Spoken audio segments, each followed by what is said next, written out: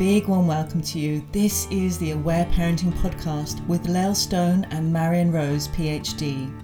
We have juicy conversations about things that matter in parenting and life. We're exploring all that Aware Parenting has to offer from many different angles, and we are so glad that you're here.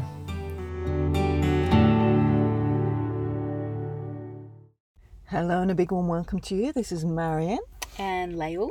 And today we're going to be talking all about attachment play. So attachment play is a really core aspect of aware parenting. I don't know about you, Lael, but often people will come to aware parenting and they'll tend to think it's all about the crying and the tantrums. But crying and tantrums are actually only one quite small part of aware parenting. And another really key element is attachment play, and often this can be a delight to some parents, and to others not so much. Yes. I often find, I don't know about you, that often when I'm working with clients, that the dads will often get really excited about this. Not, again, total generalization, but often, and particularly in our culture, that boys can kind of get more support in being playful and silly and goofy, and often before bedtime, and often after a session, and a dad might say, "Oh my goodness, you mean I can actually play again before bed?"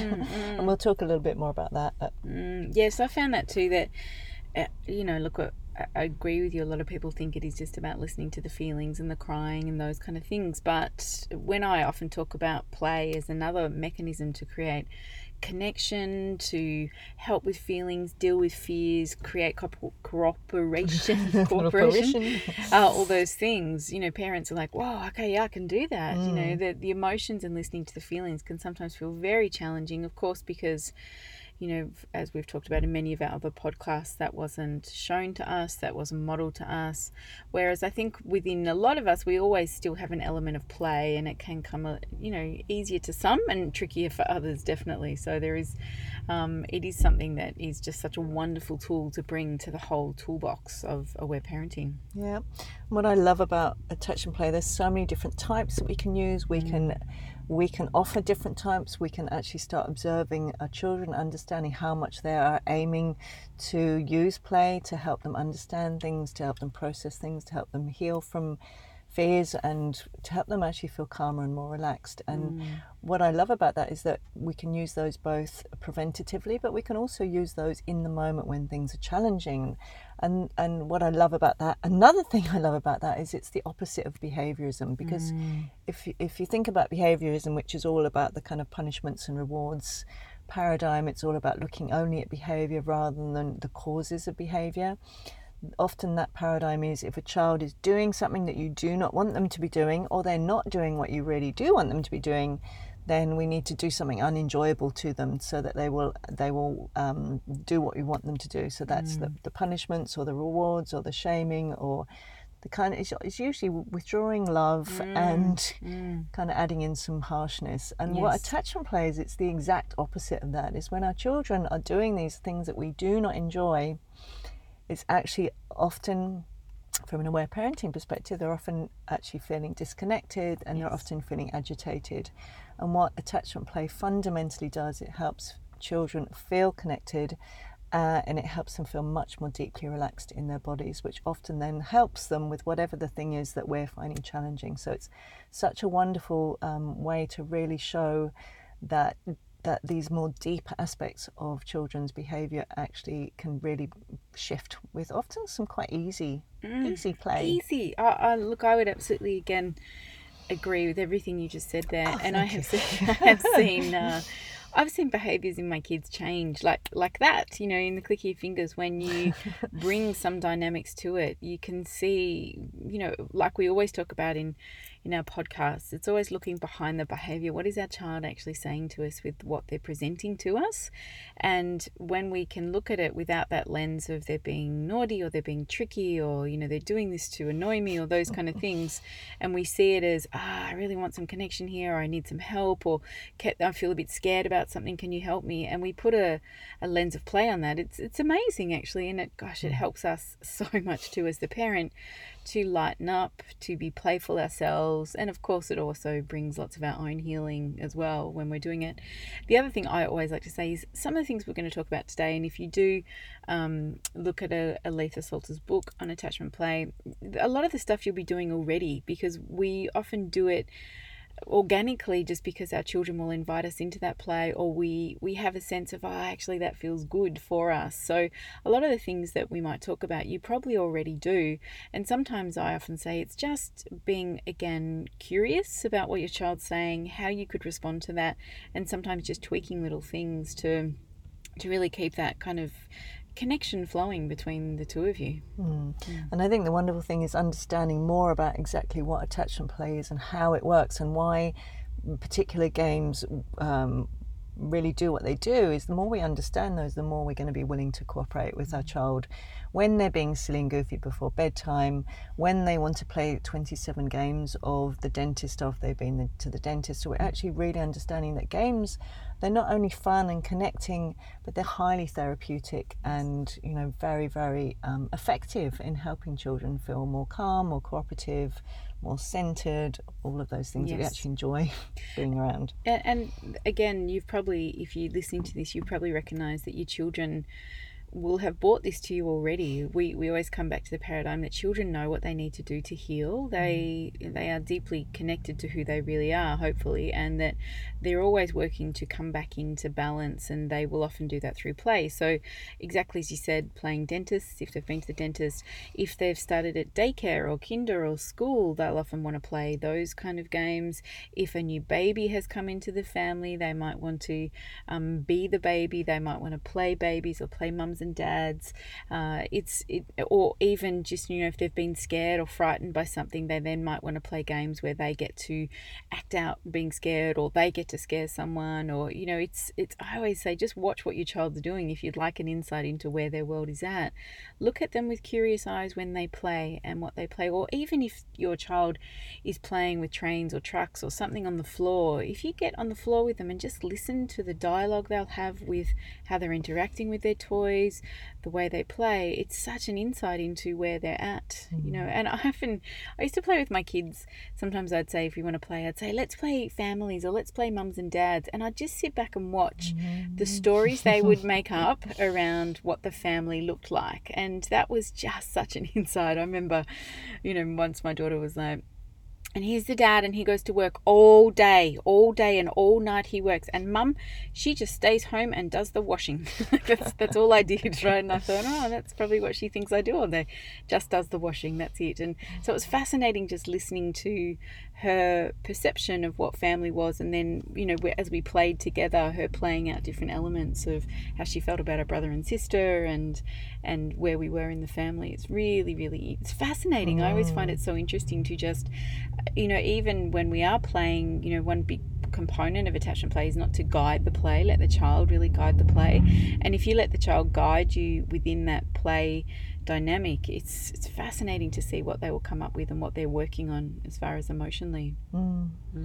So it's really fundamentally trusting children, which is, again, very different paradigm to many other parenting paradigms, which are often kind of seeing us as the expert and children as these kind of lesser beings. And of course we need to guide children. We need, you know, they need loving limits. They need all kinds of things like that. But there's something fundamental about attachment play, which is so deeply honouring and trusting of children and their innate wisdom, and then knowing that they know how to heal, they know how to repair, they know how to bring understanding to their experiences. And it's such a beautiful thing to really have that lens, isn't it, when they're playing, of like, this isn't just child's play. It's actually a very actually quite sophisticated and powerful mechanism for healing and development. Totally.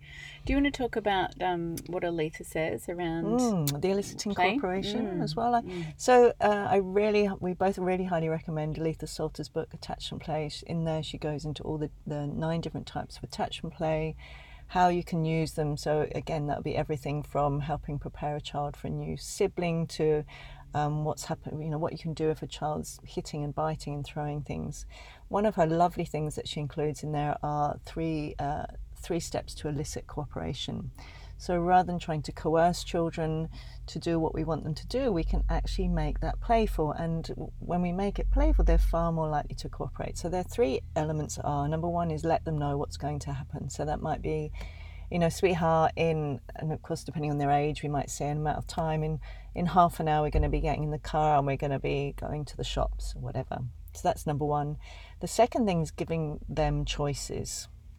So we've kind of created the container of what our expectation is.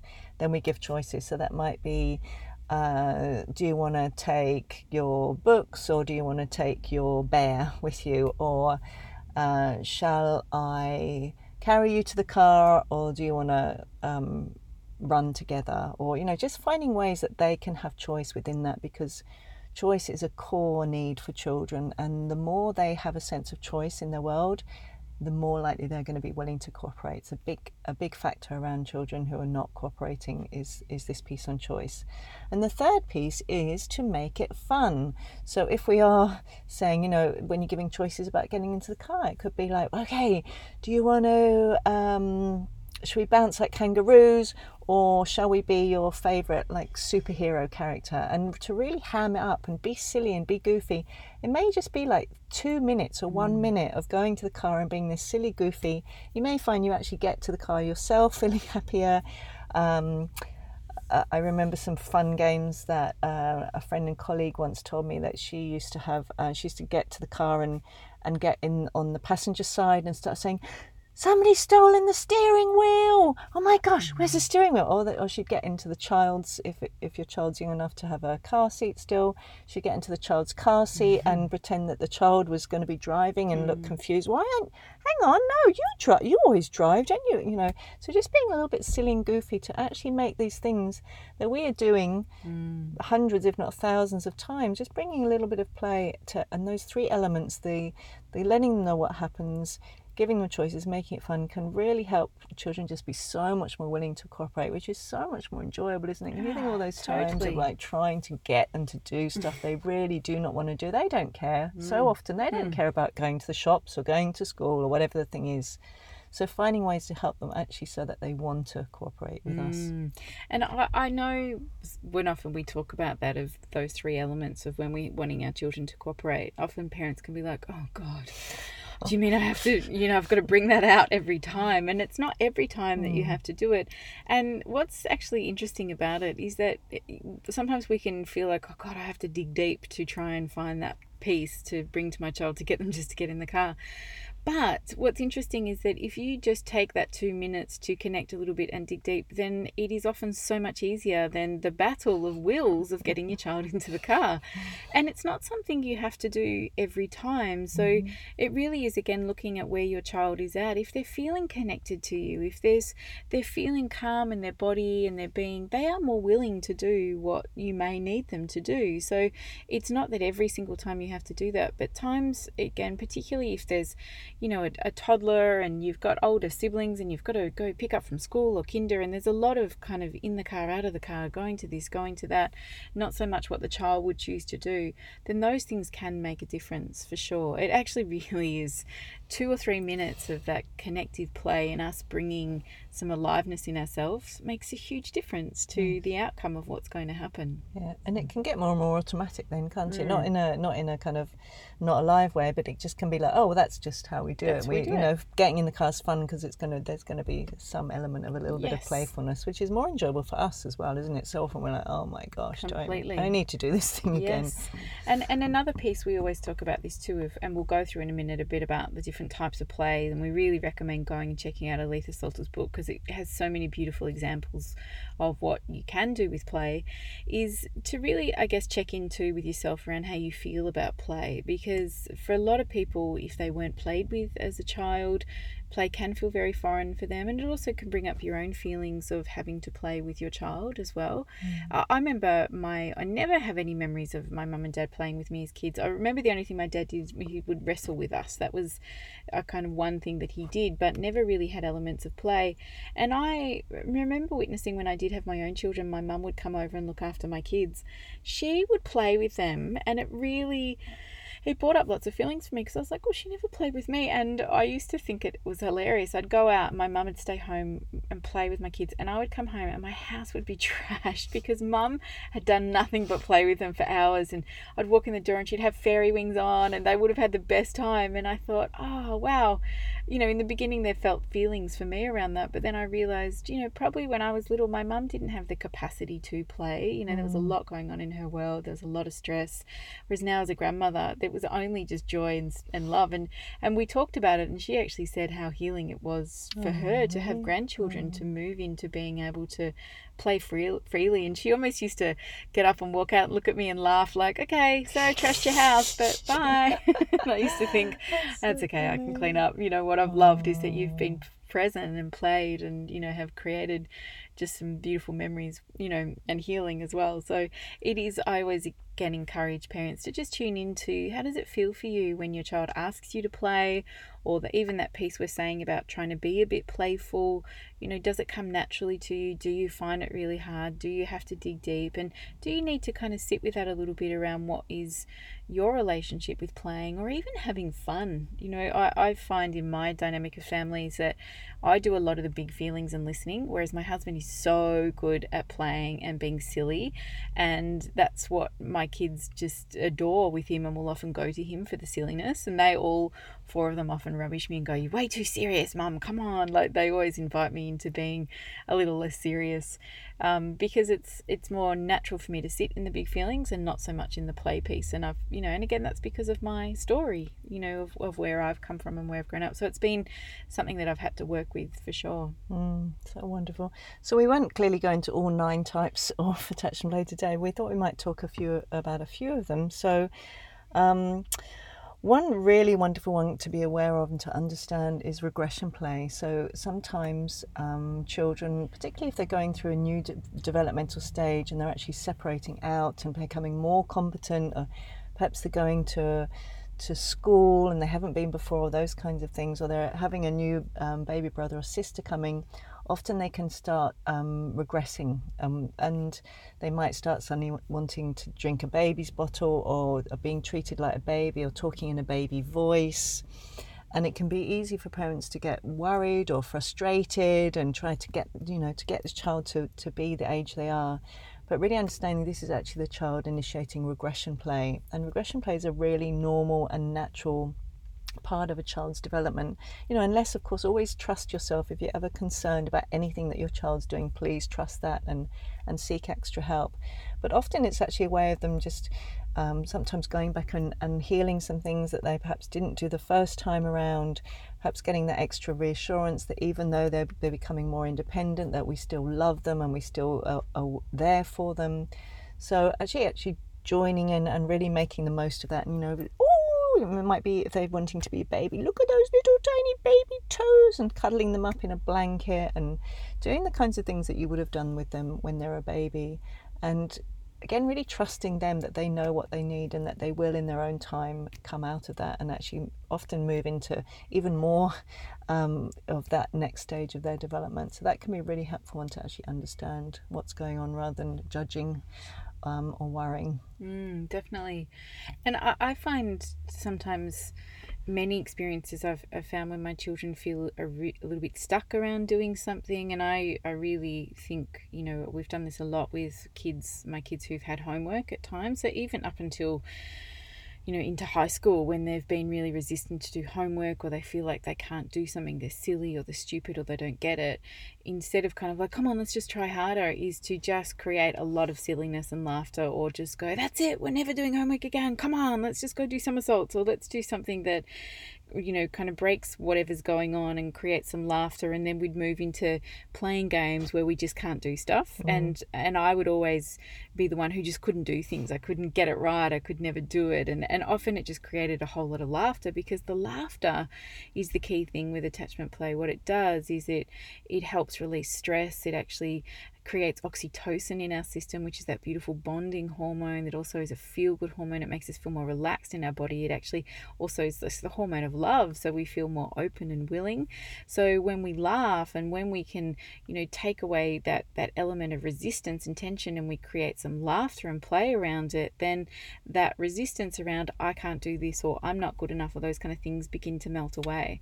And I had seen that where my daughter was struggling to do even 3 questions on homework, and I was sitting there trying to, but just this, darling, and that, and then I was like, oh, let's just stop. And we were just silly for a bit, and we played, and I don't know, I think we were throwing like a ball at each other, and she kept hitting me in the head and laughing hysterically, and for 10 minutes of that. And then we came back and she was like, okay, let's finish the homework now. She was willing to do it. We just moved through it really quickly and it was done. Beautiful. And it was quite interesting. And that you can apply that also to kids who don't want to get dressed in the morning, or that's a big one when children don't want to put their shoes on, or to go when for my girls particularly, they could never decide what to wear. Like that was a huge sweet spot for them. They just didn't know what clothing was going to feel right for them.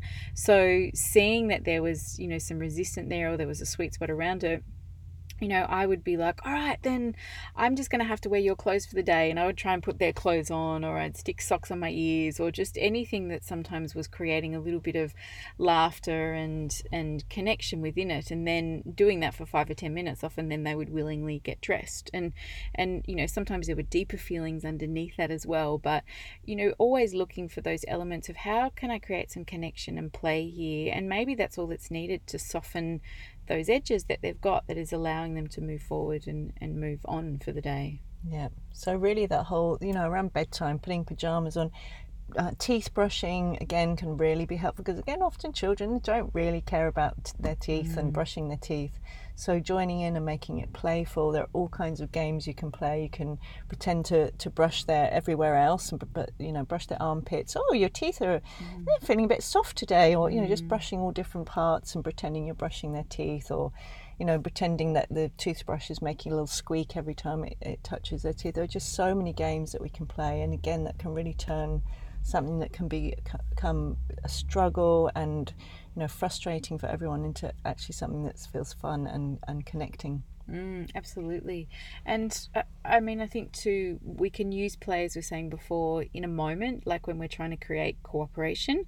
We can also use play where kids are in situations where they're feeling really unsure or a bit shy, or being able to use some play sometimes can help them just feel a little more at ease. I remember my middle daughter was often very shy in new situations, and so she'd kind of hide behind my leg, and I'd bend down and just go, let's pretend we're invisible and nobody can see us, and she'd go, okay. And just even 5 minutes of just letting her know, I'm with you, I've got you, we can be invisible people. And she would just soften, because she'd be like, oh, okay, this feels a bit better for me to be here, or I know that you're with me, Mum. And then she would slowly warm up, because she was quite often, she really needed to suss out a situation before she would, talk to other people or interact with others. So sometimes it is doing it in the moment when you can see your child needs help. It can be as part of trying to create cooperation, and it also can be part of maintenance, in the sense of having present time or special time with your child, where for that certain amount of time we play with our child, and whether that's for 10 minutes, whether it's for 20 minutes, but the goal is just to completely connect with them and play whatever they want to play, with the idea of just filling up their cup, completely just giving them your presence and creating laughter and play and all that kind of beautiful stuff together, so that they feel they have you, that again, it creates more and more of that connection, so that they have more reserves in their tank on some level for whatever's going on in throughout their day. Yes, those separation games can also be amazing, especially if children who have big feelings around separating. So there are lots of wonderful things, again, that you'll be often playing, like for younger children or babies. Peekaboo games, hide and seek games are really playing around with that edge of you're there and then you're not there. So laughing around that will help them release feelings around it. There's a really great little one I love, the approach avoidance game. If perhaps you're dropping your child off somewhere and they may be a little bit unsure, is getting hold of their hand, and maybe you've parked the car and you run kind of halfway to the place, holding hands, and kind of touch the lamppost or something, say okay, and we run back to the car, and then should we run a little bit further this time, and running a little bit further and touching the fence perhaps, and then running back to the car and go, oh, we made it. And so that can really help children with, it's really often putting into action the kind of feelings that a child has. So if they're feeling reluctant, they like want to go but don't want to go, those kinds of games, they're actually getting to play that. I want to go there, but I also want to stay at home and hide with you. So it's really bringing play into those things so they can really get to kind of act them out and feel the feelings, but have that support of us there with them to help them feel more confident in their lives. Another beautiful story around something like that is one time my daughter, she must have been about 7 or 8, went round to the shops on her own, just from where we lived. It was a really short walk, and there was a woman who was, I think, maybe drunk or something, and yelled at her, and she got a really big fright, and it really scared her. And she came home and she cried, and she was shaking, and she was feeling really she was feeling really rattled by it. And so I said to her, okay, what do you need to do to feel powerful again? What is it that you would like to do to help the situation? And we started off by, I said to her, what if you could really say to this woman all the things that you wanted to say? And she was like, okay. And I said, let's pretend I'm the woman and you can yell at me all the things you wanted. So she was like, go away, lady, and you're scaring me. And then she'd kind of laughed after she'd say it. And then I'd say, okay, what else do we need to do? What do you want to play so we can help these feelings in your body? And she said, I know, let's be Indians and let's go hunting. And I was like, okay. And so we made these like toy bow and arrow things, and I said to my husband and my son, oh, we're just going to go play a game now where we're going to go find people and we're going to be the ones that are powerful. So if you see us, you have to run away and all this kind of stuff. So we then ended up playing this huge game around our house of where my daughter and I together were the ones who were going to find things and to capture them and all this kind of stuff. So she played out so much of that. I was really powerless by being in this situation to now I have more power because I'm choosing, how this game is going to go. I'm the one that's in control of capturing people or those kind of things. And we did it and laughed and laughed and laughed for about a good hour. And afterwards I said to her, how does it feel? And she said, better. But then she said, we might have to play it again tomorrow. And I said, okay, we can play it again tomorrow. And we only did it a few times, and then I could see that there was no story in it for her anymore. It was a beautiful way of her saying, this is what I need to do. And look, sometimes you could ask your child, depending on their age, what would you like to play to help with this? Or it might be that you can just set up some gentle guidance around, if they have been really frightened by a dog or something like that, you could play a game where they have a puppet, that's a little soft panda, and you as the parent becomes really scared of the panda and you run away and you feel frightened, and often your child will think that's funny and they'll come closer to you and you'll get frightened again, and you'll find that often the child will be like, it's okay, you don't need to be scared, mummy, or those kind of things. And you'll see sometimes just if you're really curious around the play, that they will work through some of those feelings just themselves, just by the opportunity of having space to play. I would also add to that, it's super important just to read your child's body language, to read how they're going with that, to really tune into, does this feel a bit too much, or where that sits, because what we don't want to do is re-traumatize children, and we don't want to create more fear or disconnection. So I always just be curious and watch. You might have an idea of a game that you think is going to be brilliant to help them with something, but they're just like, no, there's just no interest for them. And then you might do something completely random and they think it's absolutely hilarious. So just keep following the laughter. That's a really beautiful I think thing to think about when you're doing this kind of play.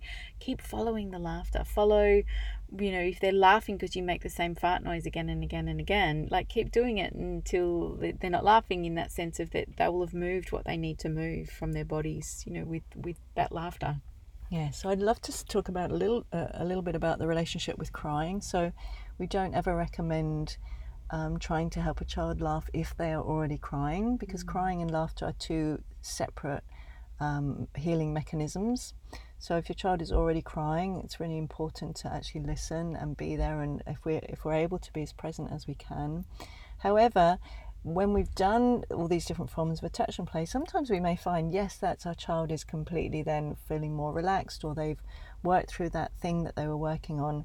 But we may also find that after having that time together, that perhaps at the end of the play, or perhaps maybe even a half an hour later or later on that day, they suddenly have a really big reaction to maybe, I don't know, you've run out of cookies, or you put the red bowl in the dishwasher, or I don't know, they can't find one of their favourite toys, and they will suddenly have a really big cry over apparently nothing. And often parents will say, but I've just spent all this time playing with you. But actually that is part of how the psyche works. When children feel deeply connected with us, when they've done all that lovely oxytocin releasing, when they've actually released some of these lighter feelings often that attachment play helps them with, the powerlessness and the fears, those kinds of things, is then it actually can give space. I see it as a little bit like a pressure cooker. These lighter things have been released, and often it actually gives space then for the deeper feelings to show up. So that will be in the form of a big cry or a big tantrum, and that is part of their gorgeous natural healing and relaxation mechanism. So if we can then actually be present with them and listen, and I'm right here, sweetheart, I'm listening, I'm going to stay right here with you, and be there with them through that process, then what we'll find is if you observe your child afterwards, that they will generally be much more relaxed and calm. They'll make eye contact, they'll be more cooperative, they'll often sleep more peacefully that night. We'll see all these really observable differences in their body, in their feelings, in their behaviour, that actually show us that these are natural, inborn healing and relaxation mechanisms that every single human being is born with. And what we're doing with attachment play is we're really cooperating with those, that children are always trying to help, to show us how to help them feel more relaxed, how to help them sleep more easily, how to help them cooperate more. And often it's just we don't quite understand how to do that. So that's why attachment play is so magical. Yes, I just, that point is so powerful in my world, and so many people I work with, is that children actually know what they need to do. We just sometimes miss the cues. So, if you are new to aware parenting or to this concept of play, attachment play, I would just say to start with, just let your child invite you into their world, or you could offer say, do you want to play together, and just see what the child chooses to play, and trusting that they're moving towards playing stuff that is going to help them. So the more we can be curious about and stay open to it, our child will just keep showing us what they do want to play. They'll ask for it. Yes. Can we play the rumble game, or can we do this, or can we play those ones? One of the little bits I would like to say just about play is that we really don't advocate tickling in aware parenting, because tickling, even though it can seem like the child's laughing and we can have a lot of fun, it can often bring a lot of feelings of powerlessness for a child, particularly if you are on top of the child tickling them, and the child, even though they're laughing, doesn't have the ability to say stop. It can feel very overwhelming. I have clear memories of being pinned down by my older brother and being tickled and hating it, because I would start then coughing, and it's one of my things I really dislike. And so with tickling games, we really say, if you do tickle, or your child wants that, then do it in a way where they are able to get away. So you might just start, I'm going to tickle your feet. Even the idea of being tickled is what creates the giggling for the children. I'm going to tickle your feet, but so they can move their feet away so that they're in control of what happens within their body. Or you could play it where they tickle you. And for me, with tickling, from a safety point of view, particularly with my sexual education work, tickling games, in the sense of just, again, having those boundaries around it, are an excellent way to teach about consent. So that you might set up some rules, go, I'm going to tickle your feet, but when you say stop, I'm going to stop. And so when the child says stop, you go, oh, well done, you said a big stop. I heard that stop. And if the child tickles you, when you can say stop, that you really pause and say to the child, oh, well done, you respected my stop. It's a wonderful way to really bring in the idea around consent and boundaries, particularly with other people's bodies. So I guess the thing with tickling is, and sometimes kids will really say, I want you to tickle me, but often what they're saying is, I want to feel connected to you. So if that's something that they love doing, try and just find a way to do it where there is lots of ability for them to move away. They can say stop in a big voice, that there is more power for them within that. Do you have anything else to add on that? Yeah, I often say I have a bit of a 3-second suggestion. Like if you're going to tickle them, it might be like like 3 seconds and then move away, because it's also that nervous system thing. And again, if you have been tickled, you probably remember it's like an overwhelming sensation to the nervous system having that much stimulation. So that often can be, or even just getting, as you were saying, just kind of coming close to them and kind of almost 3 seconds, or just kind of touching their, not touching their skin.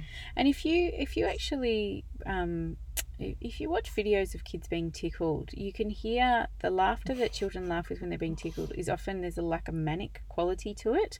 There's an element of distress you can hear in the laughter, whereas when children are naturally laughing because things are feeling good and funny, it's a very different sound and a different quality. So we really recommend just being mindful around that.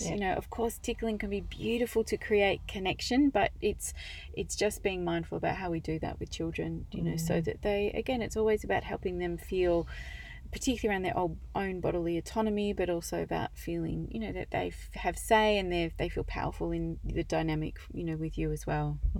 Thank you. So important. So important. Thanks, Lau. Yes. So really, I guess our invitation to you is to just, tune into how you feel about play. Firstly, I would just, check in with yourself around that. Do you have memories of playing with your parents? What is it that you loved playing when you were a child? Maybe there's some insights into what you might have been working through as a child.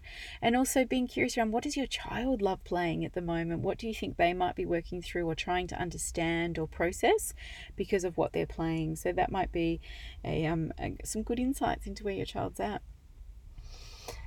Yes, and in terms of further resources, again, we so highly recommend Aletha Salter's book. Attachment Play is such a gorgeous book, and again, so full of lots of ideas and really a deep understanding of what's going on. I also have a course called Attachment Play, which goes deeper into all the different types and when and how you can use them. Anything? Lawrence Cohen, Playful Parenting. That's also a really great a book which gives lots of wonderful ideas that I still use so often and talk to parents so often. That I really highly recommend the Flower Pot Head game. I'm not going to even tell you what that is, so you can just have a little wonder about what that game may be. Yeah, beautiful. And look, play is definitely one of the most magical parts of having children, and I think if you are willing to step into their world for a while and see how play can be just one of the most amazing tools to create not only connection but to help your child process and move through big feelings or fears, but also it just goes a much funner way to live when we laugh more.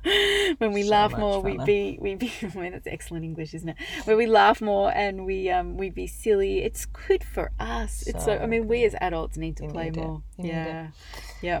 So thank you for being here and listening to this podcast on play. I hope it's given you some insights and some thoughts around stuff that you can bring to your family. Yeah, and I actually have one more little thing. If you want to have a little bit of a laugh now, I recommend getting on YouTube actually and look up laughing on a train. So there's lots of videos about one person that starts laughing and everyone joining in. That can be a really helpful thing for us as adults. So anyway, thank you so much. Lots of love. Bye.